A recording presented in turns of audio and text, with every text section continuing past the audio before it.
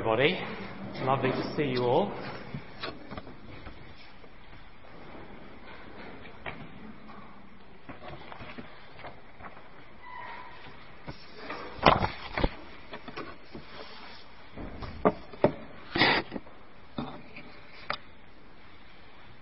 Well, in the book of Revelation, the Apostle John says, "After this I looked, and there before me was a great multitude that no one could count, from every nation, tribe, people, and language, standing before the throne and in front of the Lamb."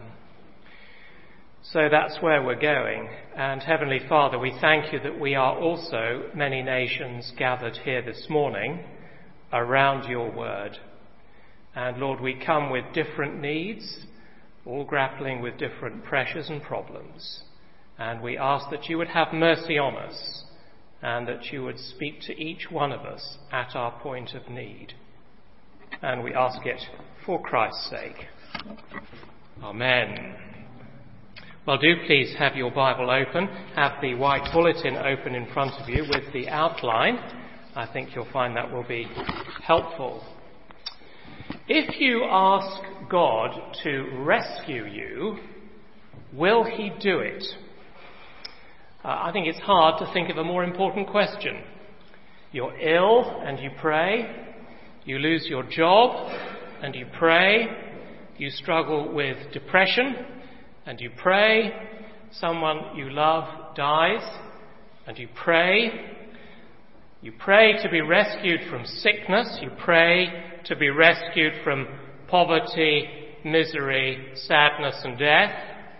And when you do that, when you cry out from your heart to God, will he rescue you?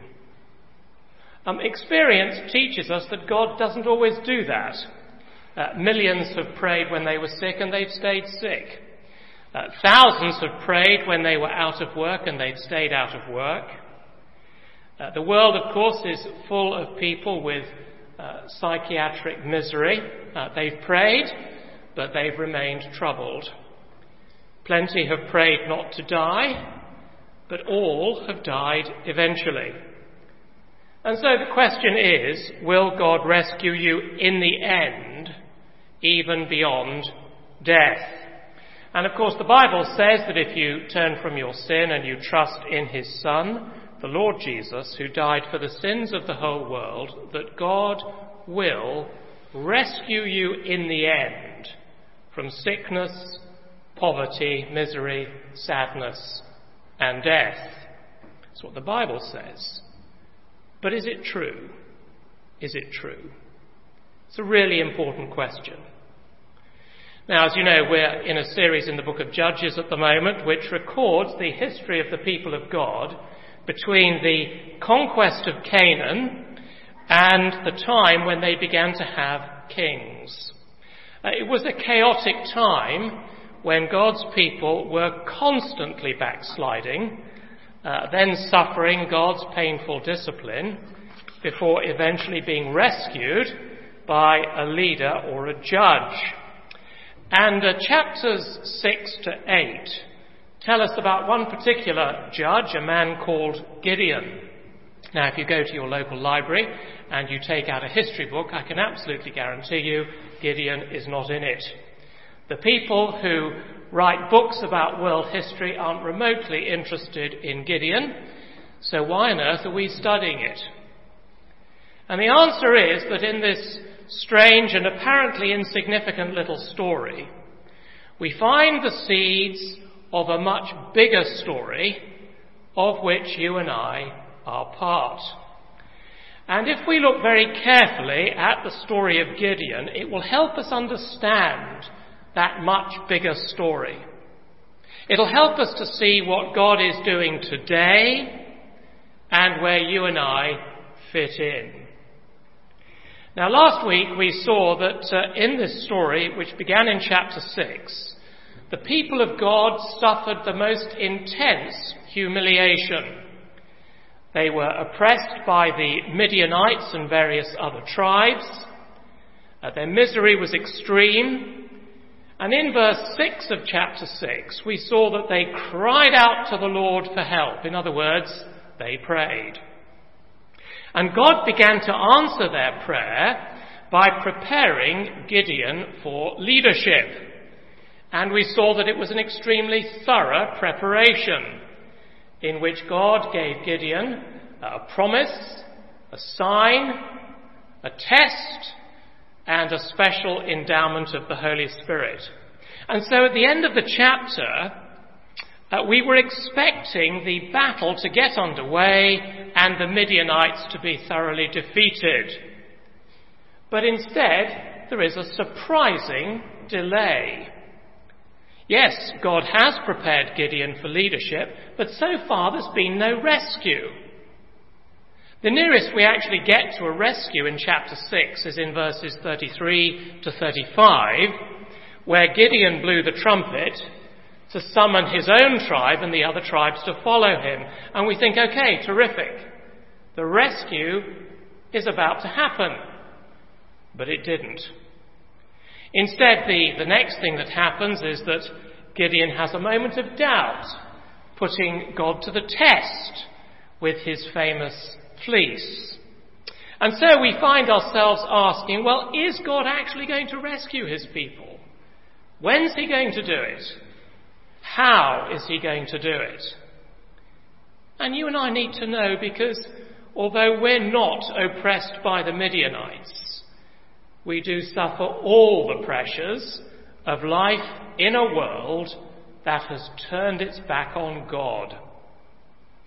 And so we need to know, when we cry out to the Lord for help, will he rescue? And if he will, how's he going to do it? And as chapter 7 begins, it does look, doesn't it, as if the rescue is about to get underway.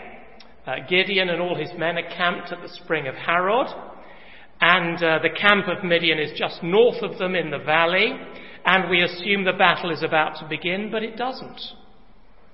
Because before we get to the battle, we've got two rather strange and unexpected incidents.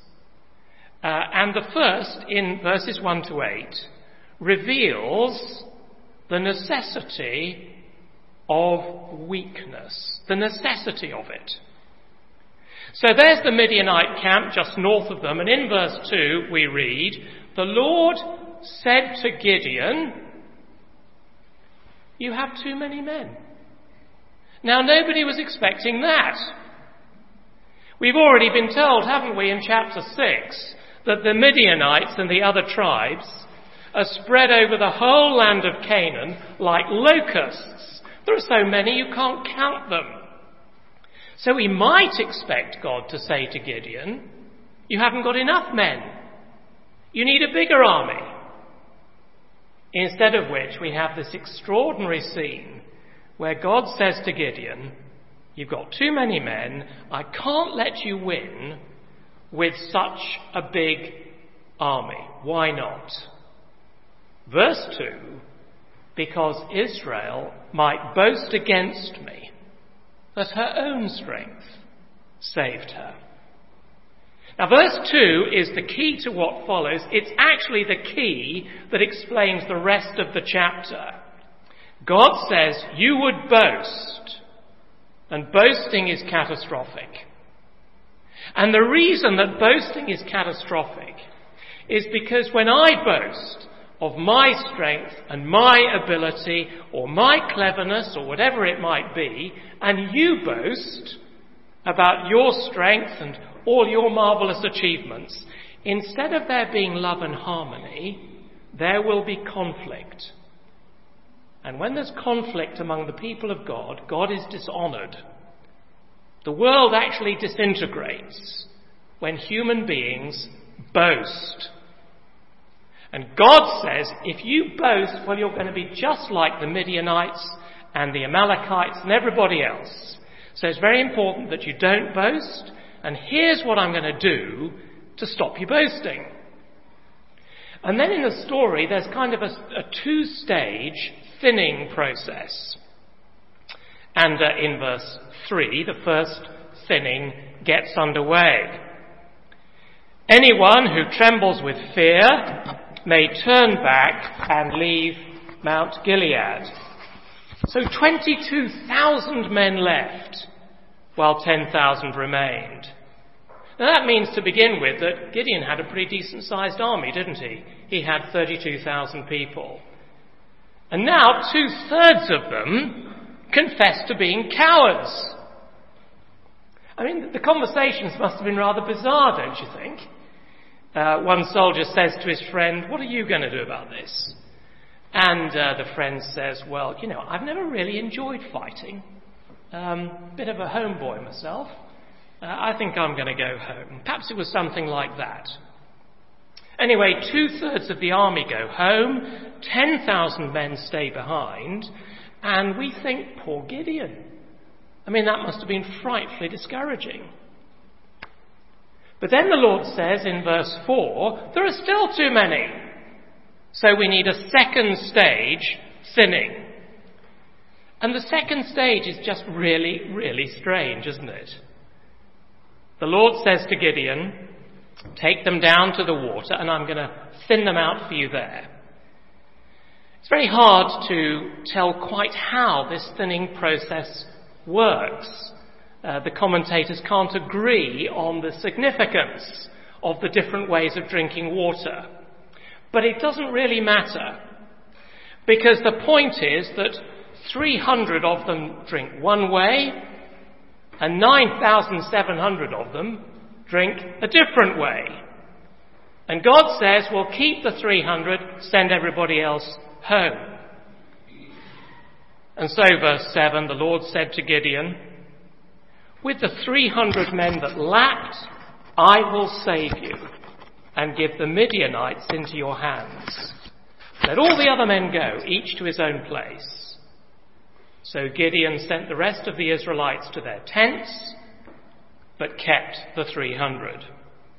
Now, friends, it's really, really important for us to be clear this morning that this test with the water is not some kind of aptitude test, so that, Gideon can kind of select the Navy SEALs or the SAS or the Green Berets or whatever it is.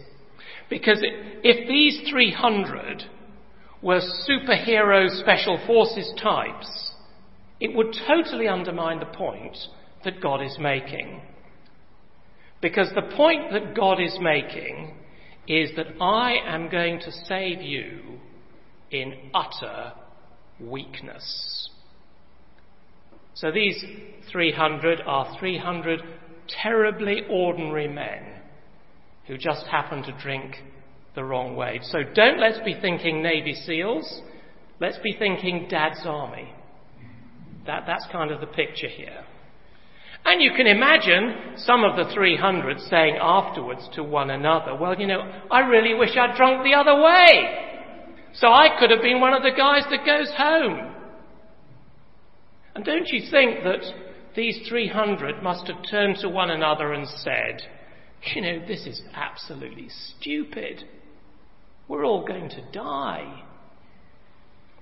Yes, in one sense, it's pathetic.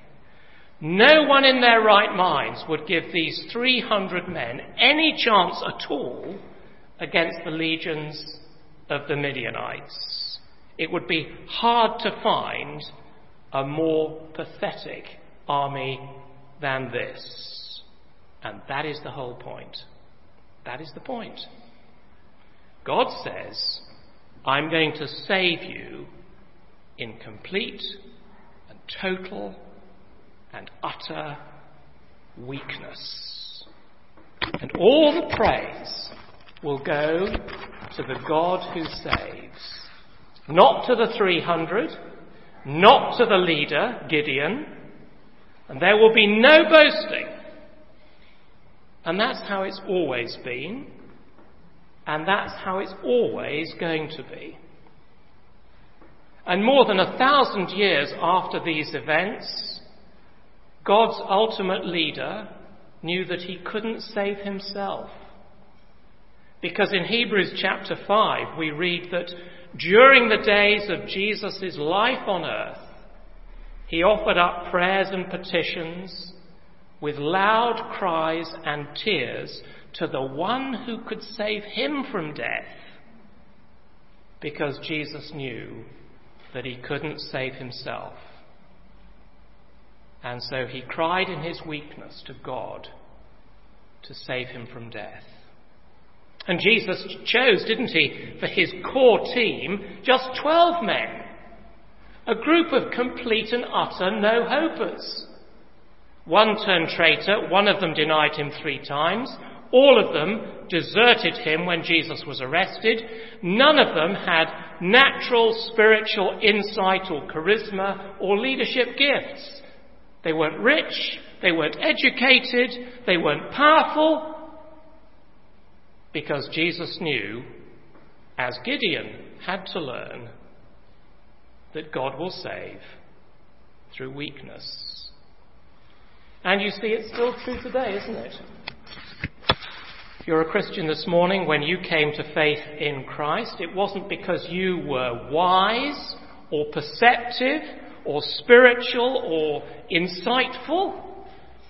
It was because God reached down and he rescued you. And if you've made any progress at all in godliness, if you've grown in love and patience and forbearance and kindness, it's no credit to you or to me or to anybody else. It's because God has been at work in your life. If you pray, it's not because you're sensible. It's because God in his kindness has put prayer in your heart. And if you hope to endure to the end and be saved, your hope cannot possibly be in your own strength, but in his alone. If you've had any success in reaching other people with the gospel, you can't boast about that either. A couple of months ago, Gillian and I were at a ministry conference in London, and we heard the story of the conversion of Charles Spurgeon. Later today you could look it up on Google, don't do it now. It's a marvellous story about how, as a young man, Spurgeon sort of stumbled into a rather run-down Methodist chapel somewhere in England. It happened to be snowing at the time, and so the pastor, the normal minister of the church, couldn't get there, and this absolutely dreadful preacher turned up. And Spurgeon says, it's really important that preachers are properly trained and taught. All of you who are studying at George know that. But this man, you see, this man who turned up hadn't been trained, and he was absolutely terrible. But Charles Spurgeon, you see, was converted, and he became one of the greatest preachers the world has ever seen, and all the glory goes to God. All the glory goes to God. However you serve the Lord, you do it in weakness. If you try to bring Jesus into the conversation with your friends and family, you do it in weakness.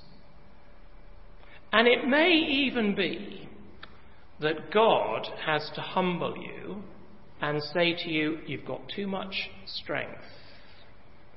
Sometimes he says that to us individually. Sometimes he says, you're just beginning to think that you're quite good at this Christian business, but you've got too much strength, too much talent, too much giftedness, and I need to humble you before I can use you. Sometimes he says it to a local church. He says, you've got too many people. It's not our problem, but he says it to some churches. You've got too many people, too much money, too many buildings. I'm going to humble you. Whatever it is, God says, I'm going to do whatever it takes so that you will understand that you cannot save yourself, and all the praise goes to God.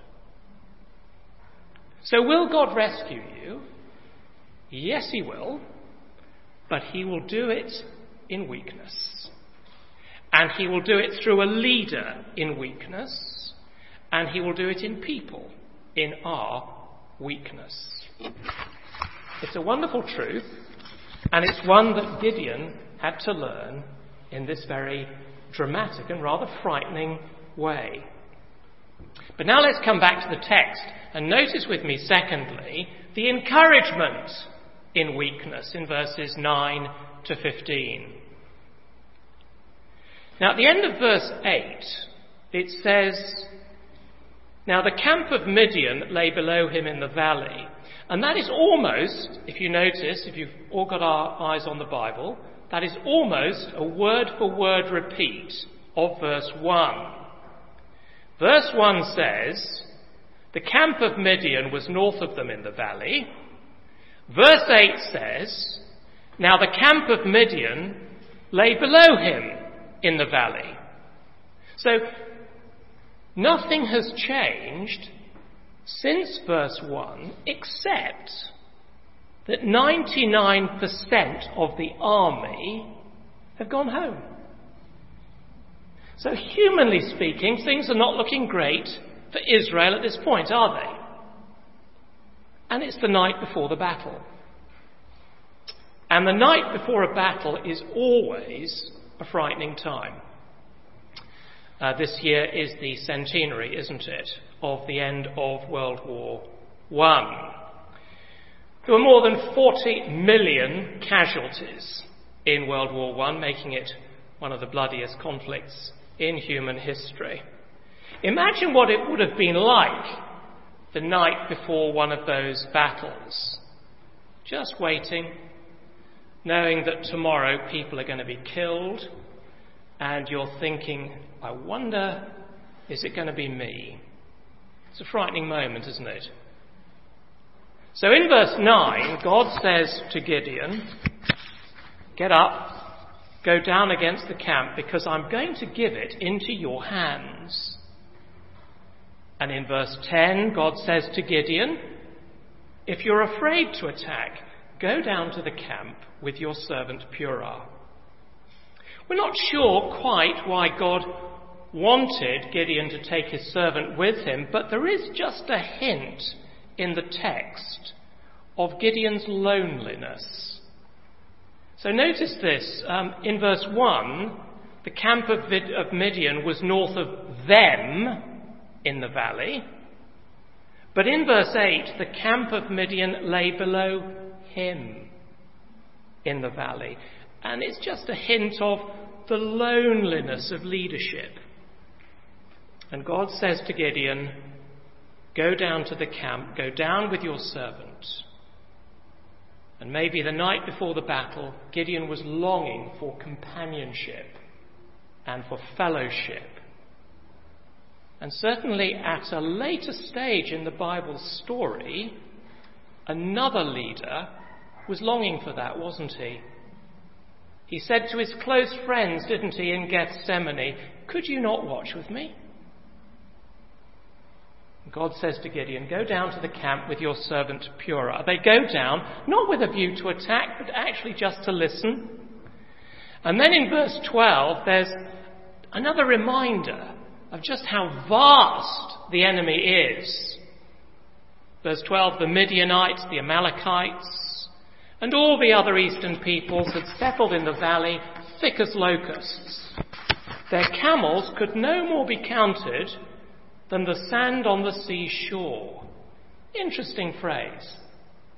If you cast your mind back to the book of Genesis, that was one of the images, wasn't it, that God used in the covenant with Abraham. God said to Abraham, "Your people are going to be like the sand on the seashore." And here, the Midianites and their camels are trampling over the promised land in huge numbers, and by their huge numbers, they're mocking the covenant. They look like an unbeatable enemy. But Gideon and his servant creep down to the very edge of the camp.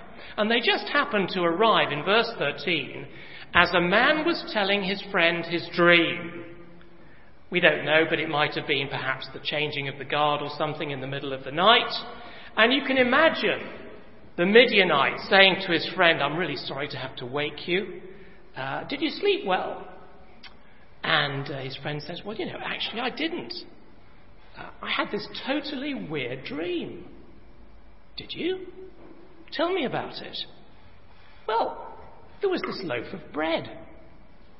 And it rolled down the hill into our tent. And when it hit the tent, this little loaf of bread knocked the whole tent over. Isn't that weird?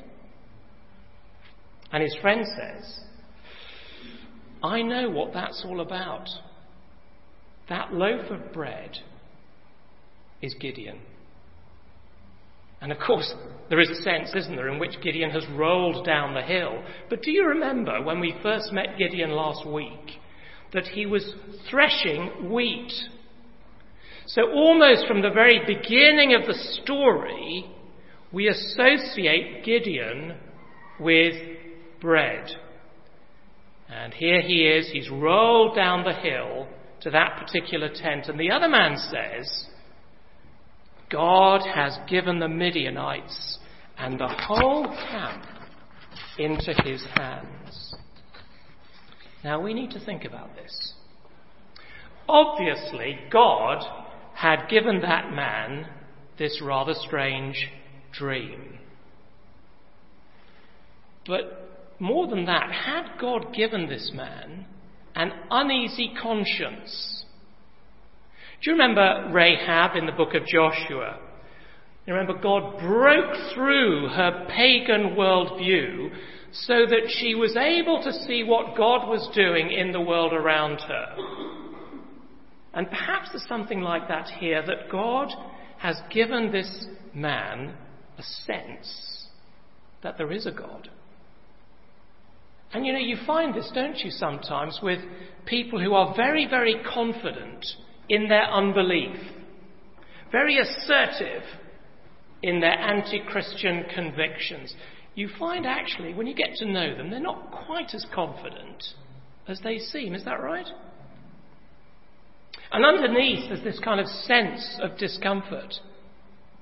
It's rather weird that there's a sense of being accountable to the God they don't actually believe in. Maybe I'm not as safe as I thought. And one of the lessons in this second scene in the story is this: that if you are trying to live in God's world without God, you need to know what this dreamer understood, which is that you can't win. He woke up from his dream, his friend interpreted it for him, and then he said, we can't win. We're setting ourselves against God and against God's champion and against God's people, and we can't win. It was a very sobering moment for them.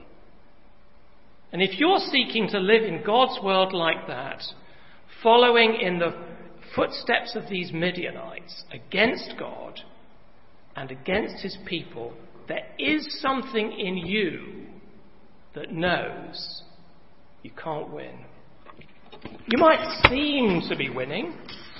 You may seem to be living comfortably in God's world without God. Things may seem to be going quite well for a while. After all, the number of people living like you are as numerous as the sand on the seashore. But in the end, you will not win. Because just as in this little story, God has given the enemies of his people into the hands of his champion, so at the end of time, God has given all who will not turn from their sin and trust in Christ into the hands of his greater champion. You can't win. It's a strange irony, actually, in the story that what the Midianite says in verse 14, where he says God has given the Midianites and the whole camp into his hands, that's pretty much what God has already said to Gideon in verse 9. I'm going to give it into your hands, go down to the camp. It's rather interesting, though, when God says it to Gideon, by whatever means he did, Gideon can't quite believe it. But ironically, when he hears it from the lips of this anonymous Midianite, he does believe it. And then in verse 15, when Gideon hears the dream and the interpretation, he worshipped God. And in that moment, we are actually seeing Gideon at his very, very best. There he is, probably on his knees before God, and he worships. And worship is the response of faith, isn't it? The letter to the Hebrews describes Gideon as one of the heroes of faith. And now he is transformed. He was frightened before, but he comes back to the camp. And at the end of verse 15, he says to the men, "Get up. The Lord has given the Midianite camp into your hands." And the point is, he believes because he has worshipped. And I think there's something extremely profound here. Because if you and I pray and we cry out to God in the misery of this world caused by our own sin and by the sin of other people, and we wonder if God is going to answer, if the first part of the passage says he's going to answer through weakness, the second part is that he will answer as we worship, as we bow down, as we trust his word, as we believe that evil will not finally triumph. Friends, our worship really, really matters. God answers our prayers as we worship him. So notice lastly then, the victory through weakness. Verses 16 to 25. We're not going to spend long on this. Just 10 verses of battle in one dramatic hour of darkness, and the decisive victory is won. In weakness, God's champion triumphs.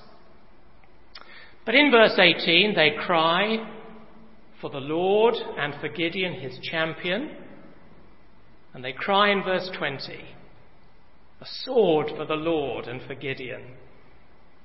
There's actually no indication that they ever took their swords out, even if they had any, because all they actually do is blow their trumpets, shout the name of their covenant God and their spirit-filled leader, and they give a dazzling display of light. And in the darkness to the Midianites, it looks like an absolutely massive army. I believe it was standard practice in those days that you had one trumpet per division, and Gideon's men are blowing 300 trumpets. So the Midianites are thinking, well, there are 300 divisions out there in the darkness. And isn't it interesting that what happens next is that evil begins to destroy itself? Middle of verse 22. The Lord caused the men throughout the camp to turn on each other with their swords. You know, there is something ultimately self-destructive about evil. And all the rest from verse 22 onwards is really mopping up operations, and there'll be more of that in next week's rather puzzling passage. But for the moment, for this week, for this morning, the point is this. God gives the Midianites into the hands of Gideon, his champion. He gives a decisive victory. And it echoes an earlier story, and it anticipates a later story. So in Isaiah chapter 10, you don't need to look it up now, but it's Isaiah 10:26 if you're taking notes. Isaiah puts what God does against Midian alongside what God did at the Exodus. And the point is that what happens here is an Exodus-like rescue.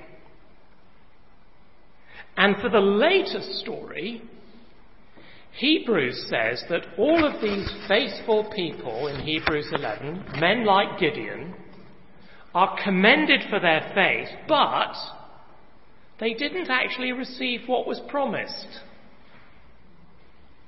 And Hebrews says that what had been promised was a greater story, and a greater and a more perfect leader, and something better. And then as we read the whole Bible, we begin to see that what was achieved here, listen to this, in an hour of darkness, in weakness, and in an astonishing and surprising victory, was actually foreshadowing what was achieved in darkness and weakness and in perfect faith by the Lord Jesus Christ on the cross as he bore the sins of the whole world. And Hebrews says, so by his death he broke the power of him who holds the power of death. That is the devil. And friends, the point is, it is a decisive victory, and it has been won. So when you ask God to rescue you, and when I cry out to God to rescue me from my inner sinfulness and from the pressures and the misery of life in a dark and sinful world, and I pray for God to work in other people, to rescue all of us from sin and sin's terrible consequences. Will God do that? Yes, he will. And this story is teaching us in seed, and it's helping us to feel the wonder of this, that God will do it in complete weakness. So just as Gideon's army was utterly pathetic and hadn't the slightest chance by human logic of defeating the Midianites, so God will answer our prayers in weakness. He did it at the cross of Christ in utter weakness, and he's been doing it ever since in every rescue of every Christian, because each of those rescues is in the shadow of the cross. And in his kindness, he's not going to allow you or me to become boastful. And in his mercy, he will humble us so that we properly understand that all the praise goes to him. And he will save us as he saved Israel through Gideon as we worship. As we bow down in our hearts, as we trust his words and bow down before the God who has already won the decisive victory for us at the cross. And friends, this story says to the complacent man, woman or girl or boy who thinks that they can live in God's world without God, you can't win. Just as this Midianite had a dream and realized by some strange means that all the rules had changed. He realized that all the human logic of human strength and might and sheer weight of numbers and human boasting had been overturned.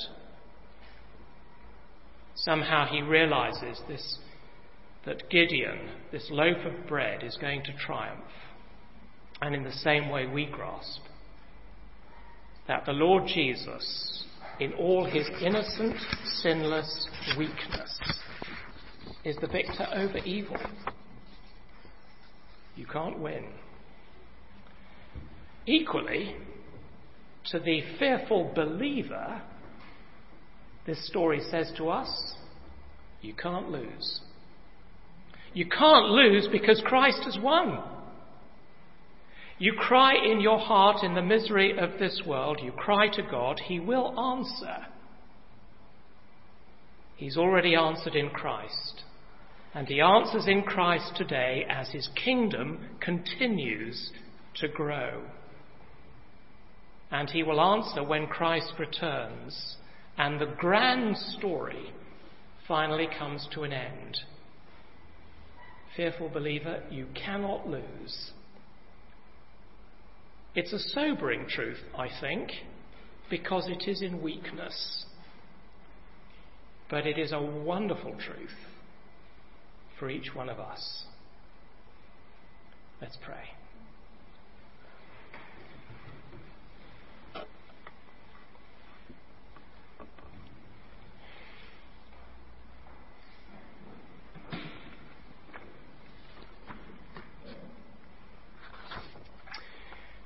Great God, our Heavenly Father, we thank you that the Lord Jesus, your Son and our champion, has triumphed in weakness on the cross. We praise you that there he broke the power of sin and death and defeated the one who wields the power of death, that is the devil. And we praise and thank you for that decisive victory. And we thank you for the assurance that as we walk in the footsteps of the Lord Jesus, we cannot lose. Keep us trusting. Keep us worshipping. Keep us bowing down before you. And we ask it in Jesus' name.